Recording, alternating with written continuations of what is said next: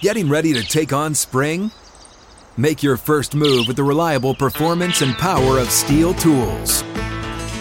From hedge trimmers and mowers to string trimmers and more, right now save $30 on the American-made Steel FS56 RCE trimmer. Real Steel.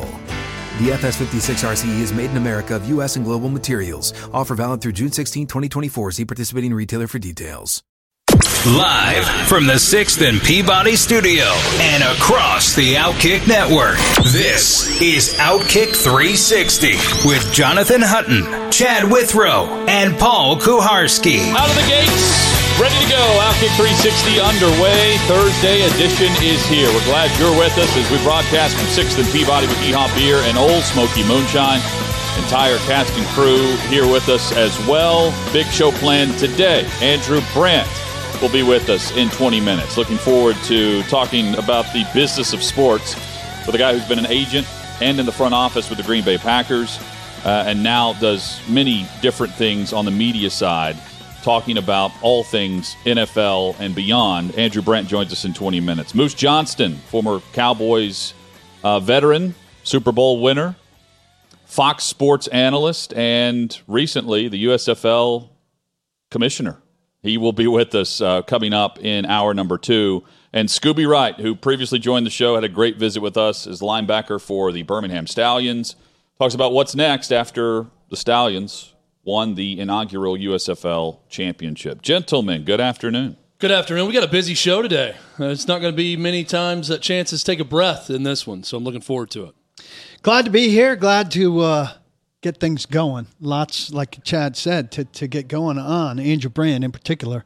The load of stuff to talk to him about just goes and goes. I'm curious about guaranteed contracts and where he sees the league going. So anxious to talk to him about that. He's had such a unique career in the amount of things that he's done over the course of his career as an agent, then working on the team side. Now he's a professor at Villanova. I'm looking forward to it. We're going to have 20 minutes with him, which is a good long interview. We could spend 3 hours with Andrew Brandt talking about not just things happening now, things that have happened historically, things that have happened throughout his career. Plenty to get into with him. I think of him we're just going to scratch the surface. As a gentleman. Yeah, something about Andrew Brandt that's very gentlemanly. Hit us up on Twitter at Outkick360. Paul mentioned his shirt. Chad's wearing Mow Like a Champion, the brand new gear from Outkick.com for the Thursday Night Mowing League. Joe Kinsey, our grateful and thoughtful commissioner, sending these along. And well done, Chad. It looks good. Yeah, the only problem with Mow Like a Champion today is it hasn't rained enough in Middle Tennessee to be able to mow like a champion today. So that's the issue we're having right now. It looks like some storms overhead as we speak. Hopefully we get some rain so I can get back to mowing like a champion on Thursday night with the rest of the Thursday Night Mowing League. We were extremely fortunate. We've had 2 downpours within the last week. I don't know how it chose our home, but it did. So it is right now. There is a storm cell coming through Middle Tennessee, and it has split our house.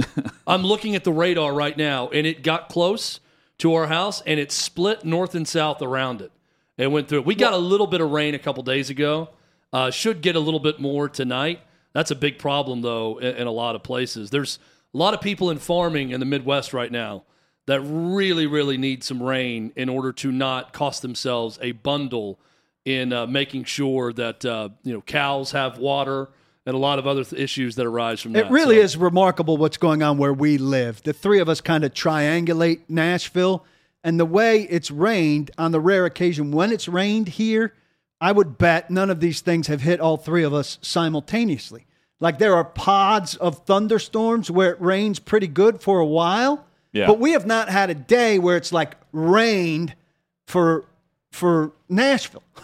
Like where all three of us would say, boy, that was some rain last night. It's a good thing we got a full night of rain or anything like that.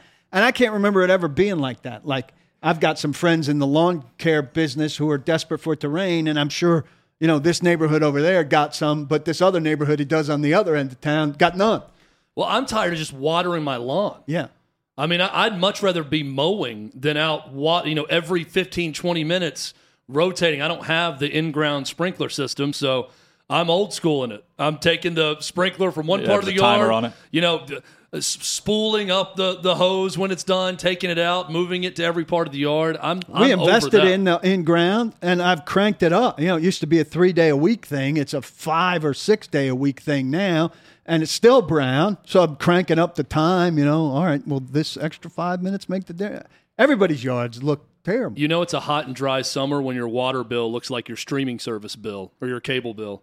And right now, my entertainment costs are equal to my water bill each month. It looks like the same thing. Still not meeting electric. My direct TV bill is less than my water bill the last couple of months. That's where you're not getting a lot of rain and it's very hot. And if we're talking about weather, something severe is going on because we are generally anti-weather. Well, this is less about weather and more about water. And it ties in with Chad's shirt. This is where this show is unique. You're going to hear plenty of shows out there, nationally and locally, talking about the forecast or what it's like outside that day.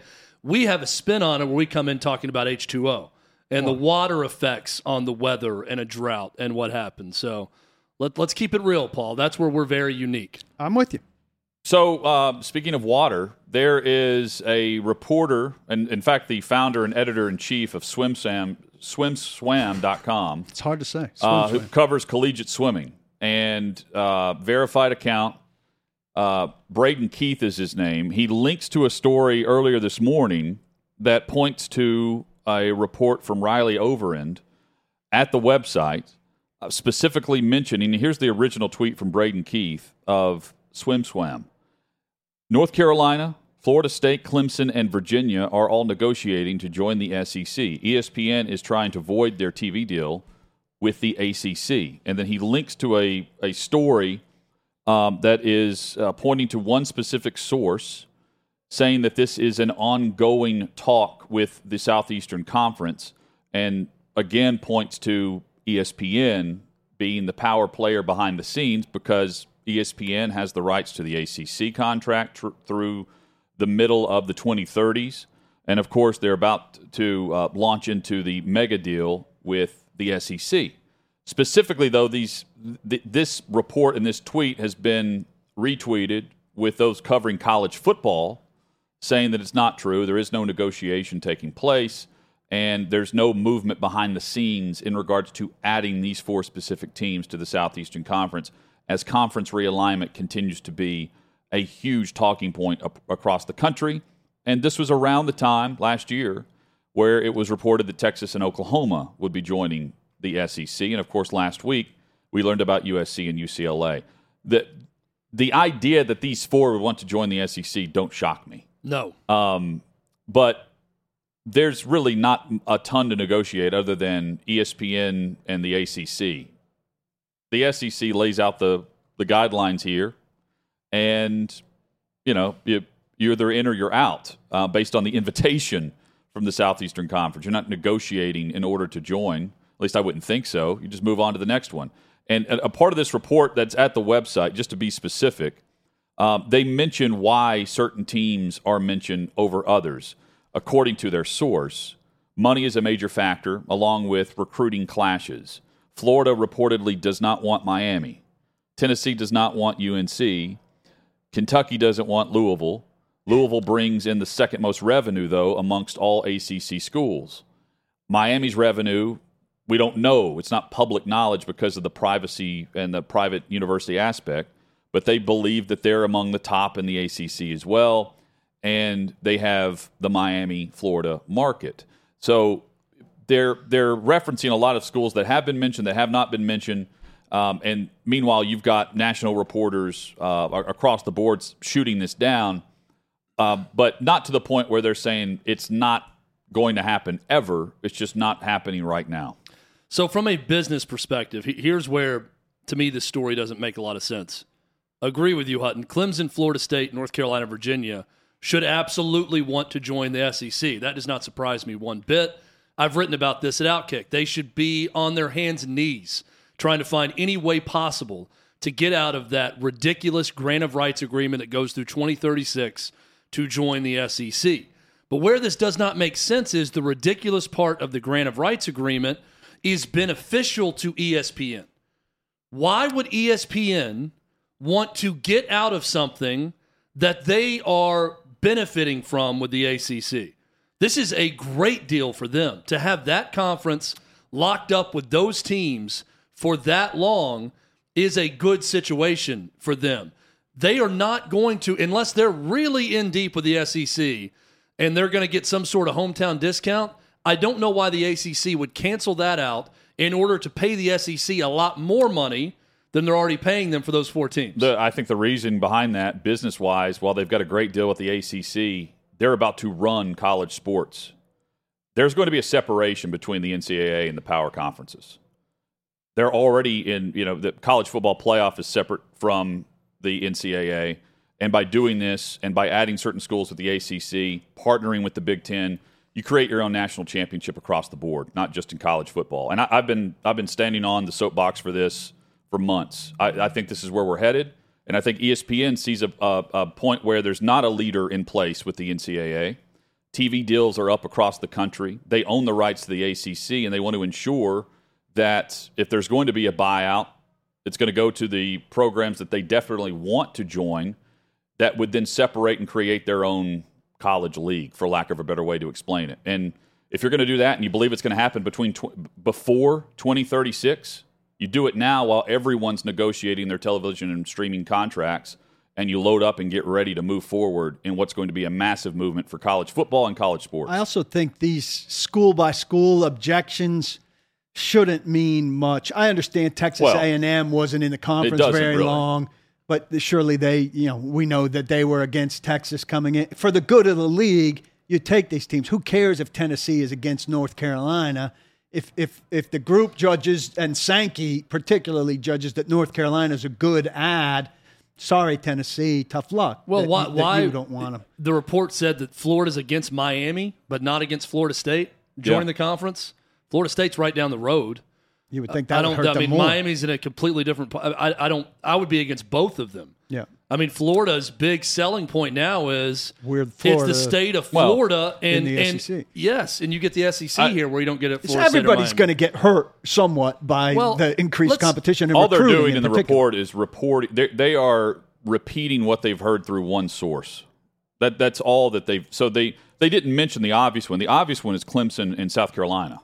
They didn't mention that either. Yeah. But to me, that's a no-brainer. There would be some, there would be a battle there. But if Texas A&M can't keep Texas out of the SEC, there's no one that's going to keep any school from joining, especially whenever you start to present this grand plan of what this is going to end up being, which is $100 million plus per year per school. In rights fees and everything else that's going to go into these mega deals. And that's what the Big Ten, for instance, is eventually going to get to whenever they merge all of these different platforms together. Well, a quick history lesson. So a lot of people now are angry at John Swofford saying, why did you lock in this grant of rights agreement with ESPN for so long? Well, it's revisionist history because he did the smart thing and what his schools wanted when Maryland left the ACC for the Big Ten. Because when that happened, that was signaling that it's about to be a mass exodus. We have to keep our conference together. Do whatever is necessary to do it. So what did he do? He negotiated a television contract that locked them in for years and kept that group together because at the time, every ACC program was saying, we can't lose this conference. Maryland's leaving. Who's going to be the next to go? So he did what the schools wanted at the time. Now it's become this albatross that those that might want to leave can't get out of. And it's not profitable for the conference like a constantly rotating media deal like you see with Big Ten, SEC, where it turns over quicker and you get more money every single time. It's the same as an athlete signing a short-term contract in order betting on themselves in order to re-up every year or two and sign an even bigger deal. So I don't think John Swofford, some villain in all this. He did what the ACC needed and wanted at the time. It's just now backfiring on those that might want to leave the conference. A little bit of research I did also. The biggest states left in the country from a population standpoint that do not currently have an SEC or Big Ten school located in, and correct me if I'm wrong on this, New York is the biggest, but people want to count Rutgers as a New York, but I'm not counting Rutgers in that. Number 2 that's left, North Carolina. Population. Number 3, Virginia. North Carolina and Virginia make a lot of sense. for either conference. We knew that the whole time, but both of those make sense. I'll still argue, though, from a cultural, fan base, football standpoint, Virginia Tech is an SEC school in everything but current conference. And a North Carolina-Duke split has meaning. Coming up in 45 minutes, Daryl Moose Johnston will be on the show. When we come back, Andrew Brandt joins us. We talk the business of the NFL and guaranteed contracts. That's all straight ahead. First, though, Outkick 360 excited to partner with Aurora Nutriscience, trusted partner that keeps Outkick 360 mentally sharp and healthy. Aurora delivers your supplements where you need them the most, your body. You're seeing VitaLifeScience.com. VIDALifescience.com is the website. It's where you can see more information. And Outkick 360 season ticket holders, you receive a 15% discount with the code OutKick360 whenever you check out at VitaLifeScience.com. Typical pills and capsules are not well absorbed. In fact, most are only absorbed in small, very small amounts. Your digestive system breaks these pills down until there's little left for you to benefit from. But here's Aurora, unique, cutting-edge, nutritional, and absorbable supplements encapsulated in liposomes that ensure greater absorption in the body's bloodstream. I use the vitamin C, the vitamin D3, glutathione, and more. You can check out everything they have to offer at VitaLifeScience.com. 15% off with the code OutKick360. VIDA, VitaLifeScience.com. Get ready for the greatest roast of all time, the Roast of Tom Brady, a Netflix live event happening May 5th. Hosted by Kevin Hart, the 7-time world champion gets his cleats held to the fire by famous friends and frenemies on an unforgettable night where everything is fair game. Tune in on May 5th at 5 p.m. Pacific time for the Roast of Tom Brady, live only on Netflix. Kick 360 rolls on across the Outkick Network. Pleased to be joined by Andrew Brandt, business of football expert, a regular columnist at several outlets, including MMQB with Sports Illustrated, and we say hello to Andrew now on the show. Andrew, great to have you on, man, and good to see you. Yeah, it's good to be with you guys. Hope you're doing well. Yeah, no market for Baker Mayfield other than what we saw come to fruition yesterday with the Carolina Panthers. Did this come down, in your opinion, to the Browns' unwillingness to budge on the money early on throughout this process? Was there more to it than that, or were teams just truly not that interested in Baker? There's a combo of all the things you just said. I think the bottom line here is, before we get to what happened, this was never going to be the case. Baker Mayfield and the Browns, the ship sailed. And there's more to the story than we know, certainly.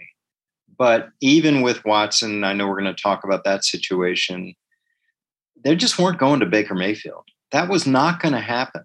And I don't have a specific reason why, but everything I've heard for months is like that ship sailed. It's over.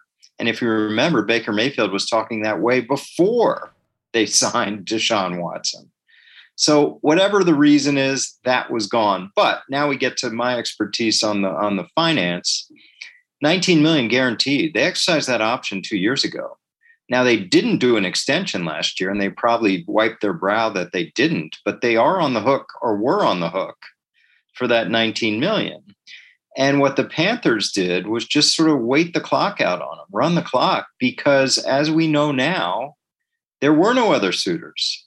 There was posturing about Seattle or something. It wasn't going to happen. So what they did was they had one negotiation with one team who made them do the following: pay $10.5 million of that money, which was actually reduced to $16.5 or $15.5 million overall, and only get a 5th round pick in 2024, which is like a 6th or 7th round pick now. So the way I look at that trade is, Baker was dying to get out of Cleveland, gave up $3.5 million to do so. Cleveland was going to take whatever they could get, and that's what they got. Andrew Brandt with us. I'm curious, do you think 30 other teams felt the way, not everybody needs a quarterback, but 30 other teams felt the way Cleveland did about Baker Mayfield when it was all, what inside the business of who talks to who during the offseason, whatever was going on behind the scenes in Cleveland, did the other teams clearly know about this and they thought that the Browns would just cut him? Either cut him, keep them on their roster, pay them to stay away, as the Watson thing in Houston last year, or have a fire sale, which is kind of what they just did. I just think you're right. Teams don't look for a lot of quarterbacks. Garoppolo's still on the 49ers. Teams have their young guy. They may have their veteran backup already. They may have their superstar like a Rodgers Brady and a specific guy behind them that's either coming up or has been there a while, like Blaine Gabbert in Tampa. Teams just aren't looking, and especially this time of year. So if the Baker Mayfield was going to happen with any kind of real compensation, that would have been March. Now in July is just that's what happens in July. We talk all the time here about the amount of control NBA players have over their league and their movement.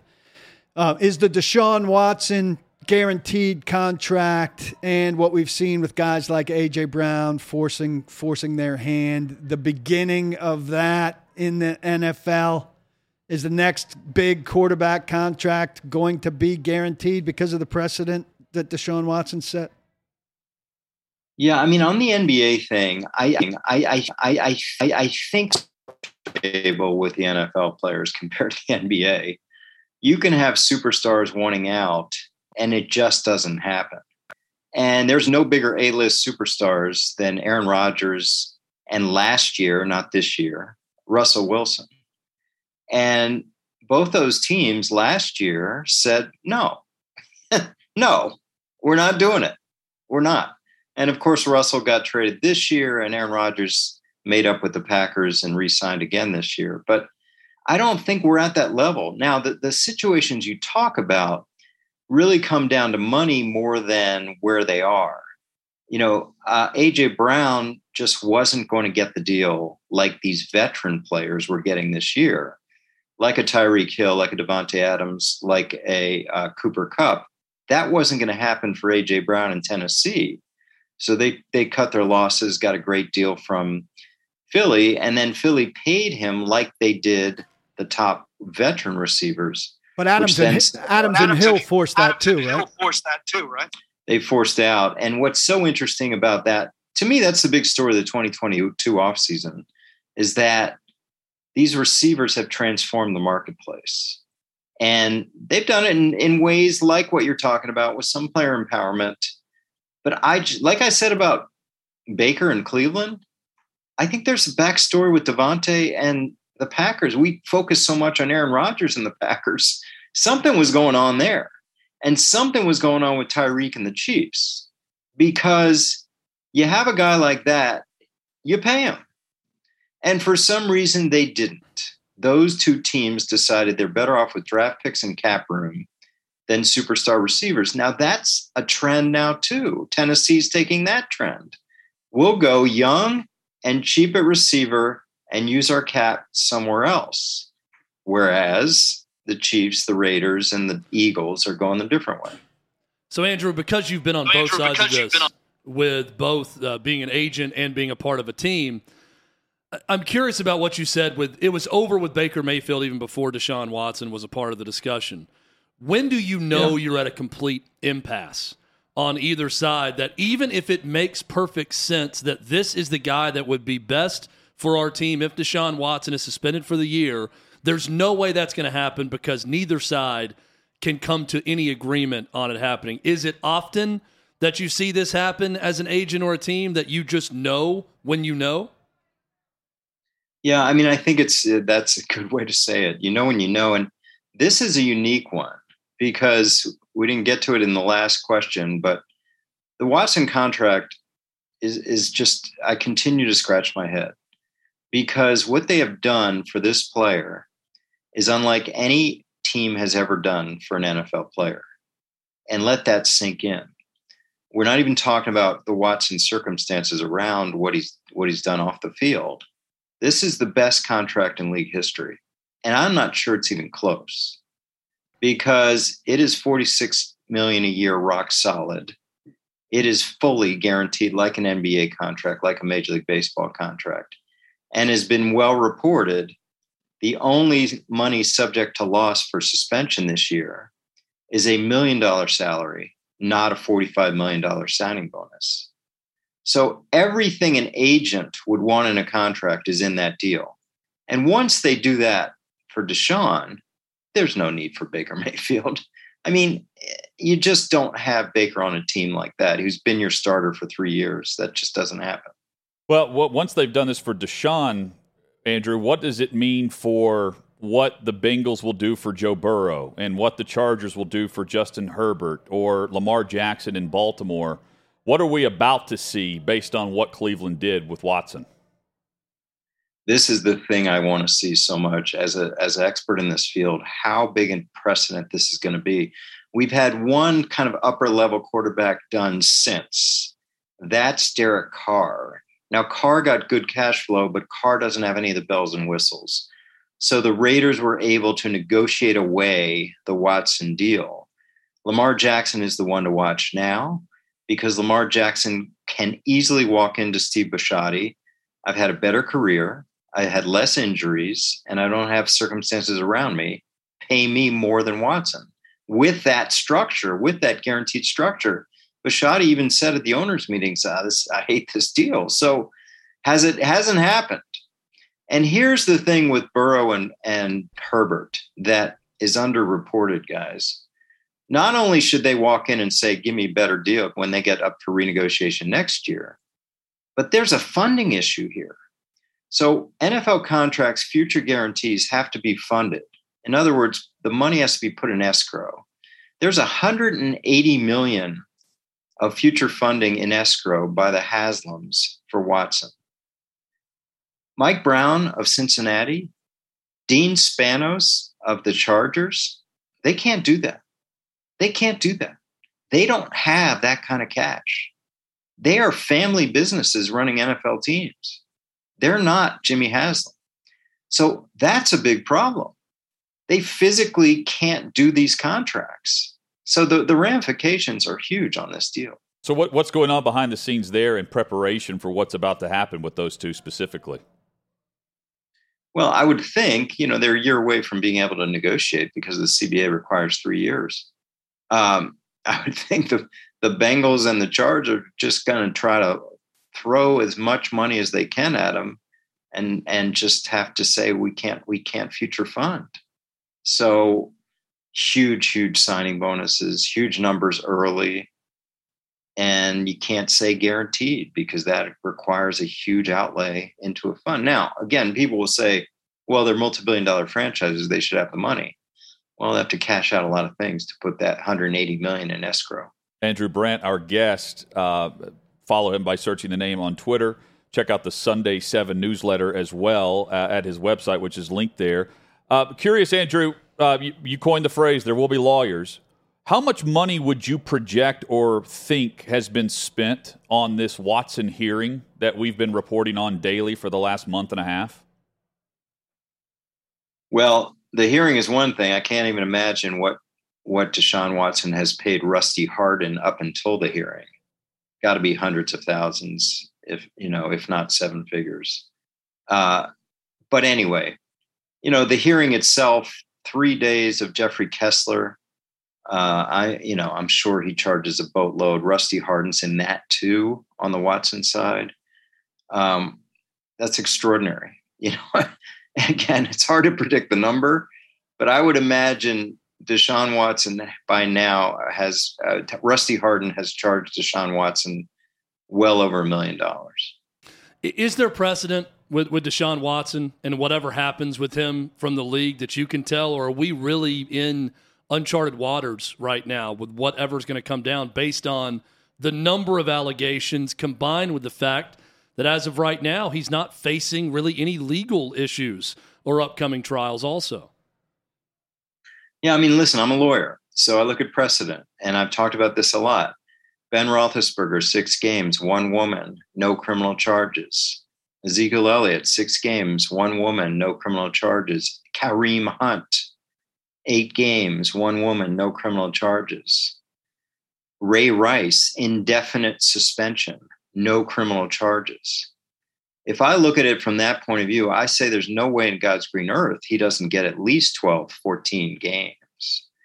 But you're right, this is a new hearing. So a new process, even though Roger Goodell is not judge, jury, and executioner, but he is appellate judge. He is the appeals judge. So I've been expecting a massive suspension. I mean, there's breadcrumbs out there that it might not be there, but we'll see. I just, as a lawyer, I'm looking at that precedent, and I'm like, unless we got 20-something women making this up in some grand conspiracy against Watson, I don't see how he plays much at all this year. I want to flip to a different story, if I may. Freddie Freeman, with his agent, after he was in Atlanta, comes back and says, there was an offer from my existing team that I never found out about as I signed with the Dodgers. Fires the agent. Seems there's a suit there, if I'm remembering correctly. From an agent perspective, how big a sin is that? He steered the guy to a different team, didn't tell him something from his existing team. Does that ever happen? And what do you think the root of the goings-on is there? Yeah, great question. It's a fascinating story. And my experience, having been both agent and team, is these things are gray. They're not black and white. There's a lot of nuance in this. Do I think that Casey Close, who's a veteran baseball agent, big-time agent, Derek Jeter, among his clients, actually ignored the Braves' offer in talking to Freeman? No, I don't. Do I think that Casey Close phrased the Dodgers in a better light, where it's more money, more opportunity, more endorsements, more national name, biggest market besides the Yankees? Yeah, probably. I don't think for a minute he had an offer from the Braves that he just hid from his client. I don't believe that. I don't believe a veteran agent around 25 years would do that. But there's nuance. I would think he and his firm probably thought this was better to get him out in LA. And that happened. So I don't know. It seems like the Braves are the ones leaking all this stuff because they still harbor some resentment. But this happens all the time, guys, where teams that lose players, especially ones they were after in free agency or their own players, have a different reality about what happened, how they lost them. That happened all the time. I felt it. And you know what? I would say to these agents where I felt wronged, I don't know if we're going to do business with you, but of course they got players. They'll get players we want. So you can't do that. I mean, the Braves can't tell Excel and Casey Close, we're not going to do business with you. They're going to have players every year. Advocate versus advisor as an agent. What I mean by that is if Freddie Freeman, who was overly emotional in his return, clearly wanted to be a Brave. If you are the client, you go to your agent and say, look, I'm going to sign with Atlanta, but get me as much as possible. And as long as it's not way below anything else, we're going to end up signing with Atlanta. Versus when you have a client, Andrew, and you know something is better for them, and you play the role of advisor as opposed to advocate, and you get into pitch mode of why a decision is not right for them because you're looking out for their best interest. How often does that play against each other as an agent? That's a great question. And it's by agent, by situation, but agents are going to look for opportunity. I know money is always what's talked about, but what's the opportunity? When I talk to agents about the Packers in my years there, they're all asking, of course, money is important, but where will he play? How much will he play? When will he play? What about the people at that position? And I think that's where agents have to focus, like opportunity, because you get into some place with money and, it's like, oh, I didn't think it'd be like this. There's 3 running backs ahead of me or whatever it may be. So I think you're right. Agents have to advise, but at the end of the day, we miss out sometimes where the client is the boss. And yes, you've got to serve the client. The client's got to tell you. That's why I'm a little disingenuous about the Braves situation. Freddie Freeman, if he really told, the agent to say he was going to sign with the Braves, first of all, he would never listen to offers from the Dodgers, which he did, and other teams. So I'm not sure exactly what went on there. I think of you as a pro guy, but I'm sure you're well informed on the college side and as a lawyer know about these things. I'm wondering how much these grant of rights issues are going to be an obstacle as we see college programs look to bounce conferences as this thing gets bigger and bigger? You see it as much of an obstacle, or money going to take care of everything? Yeah, I mean, it sounds so cliche, but money does take care of everything. And this realignment is all about money. There's no other reason. I think, it'd be naive to suggest there's anything beyond that. It's completely about money. And let's be clear, though, I think, we shouldn't fault the money grab too much. I read an article about UCLA and how much they're losing as an athletic department because they're funding 20-something sports and they require a lot of money and whatever it is. I get it. I get it. You're going to go for the money, and it's going to help fund the rest of the athletic program. It's going to fund other projects with the university.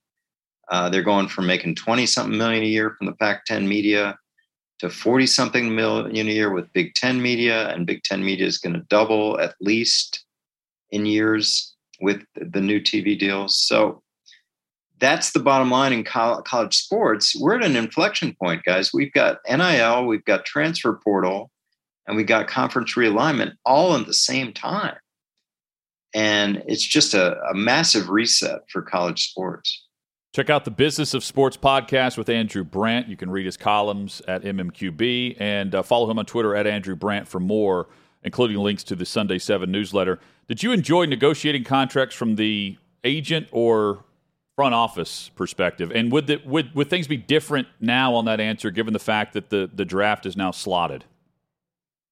Yeah, I think, the agent side, you're worried about your guy, how much money you can make for him. You really don't care about the team. You say you do, but you really don't. The team side is very, a little more intellectually challenging because you have to fit everyone in cap wise. You have to be responsible for a roster. You can't do any bells and whistles on the contract unless you're ready for a line at the door from your other star players who want the same thing. I found the team side a little more intellectually challenging because I'm fitting into a roster. I guess I enjoyed that a little more team oriented rather than just worrying about a player here. Agents are like fantasy football players. They got this guy on this team, this guy on this team. That's what they care about. Team is obviously team oriented. So I appreciated that. And my background as an agent really helped me because could cut to the chase, cut through all the BS with agents. I knew what they were going to say. They knew what I was going to say. We'd sort of get to it quickly. Andrew, keep up the great work, man. We appreciate the visit and the perspective today. Thanks very much. Enjoyed it, guys. Take care. All right, there's Andrew Brandt. Great analysis and opinion there from a guy who has lived it from every angle across the NFL and beyond. We'll recap a bit of what he had to say, plus the parallels and where the Chick-fil-A Peach Bowl and the Cincinnati Bengals can point to something they have in common right now. Tell you about that next on Outkick 360. You ready? Showtime. On May 3rd, summer starts with The Fall Guy. Let's do it later. Let's drink a spicy margarita. Make some bad decisions. Yes. Audiences are falling in love with the most entertaining film of the year. Fall Guy. Fall Guy? Fall guy. That's what the poster said. See Ryan Gosling and Emily Blunt in the movie critics say exists to make you happy. Trying to make it out? Nope. Because I don't either. It's not what I'm into right now. What are you into? Talking. Yeah. The Fall Guy. Only in theaters May 3rd. Rated PG-13. Daryl Moose Johnston, USFL VP of Operations. He will join us in 9 minutes. Looking forward to that conversation. Really enjoyed chatting there with Andrew Brandt. If you missed portions of that, you can always find the podcast wherever you download your audio. Just search out Outkick 360. We hope you'll rate and review while you're there. And check out the video options on YouTube and Twitter as well, just searching out the show. We hope you'll subscribe to both.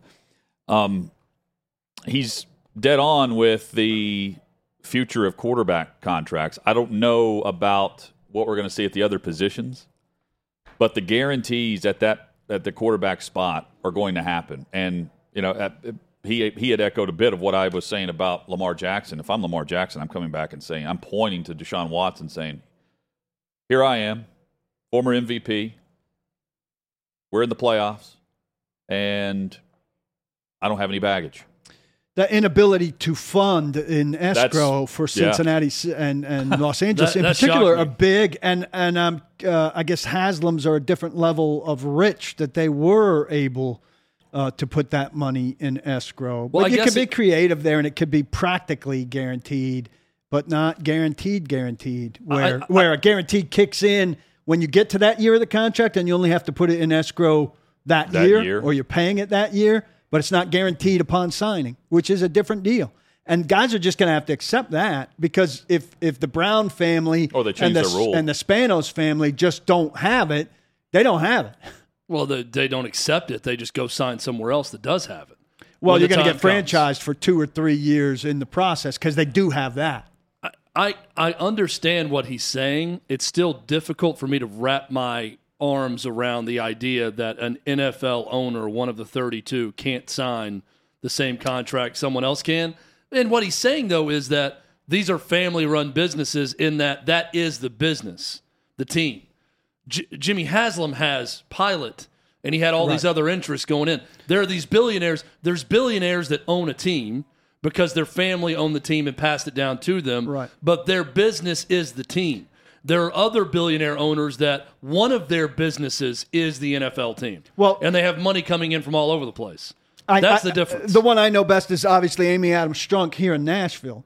She's in for $700 million for roughly for the stadium project in Nashville. And her president of her team has said she's going to have to sell off other stuff in order to come up with that. Because it's not that long ago. How long, Hut? 5 years ago, where she bought off her sister's share. It was a third, and a third. And in order to get over 50% and to settle a family squabble, she bought off her sister's third of KSA Industries, which isn't just the Titans. It's almond farms and car dealerships and other stuff that are worth quite a bit of money. So she had to get liquid to buy off that third, which was hard to do. Now she has to get liquid for that $700 million for the stadium. So say Malik Willis in 3 or 4 years is a giant hit, and she's got to come up with a contract like this. I could see how she would have trouble getting liquid after having gotten liquid to buy a third of the team and having gotten liquid to put up $700 million for the stadium. It's conceivable to me, Chad, how somebody could be in trouble with that. The Peach Bowl and the Bengals, what do they have in common? Last week I mentioned the Bengals finally sold out for this upcoming season. The Peach Bowl, we're 177 days away. The game is sold out, except for ticket. It's a semifinal for the college football playoff. One game. We don't know the teams and the ticket allotment for the teams. But if you're a random fan that just wants to attend the game, you can't find them from them.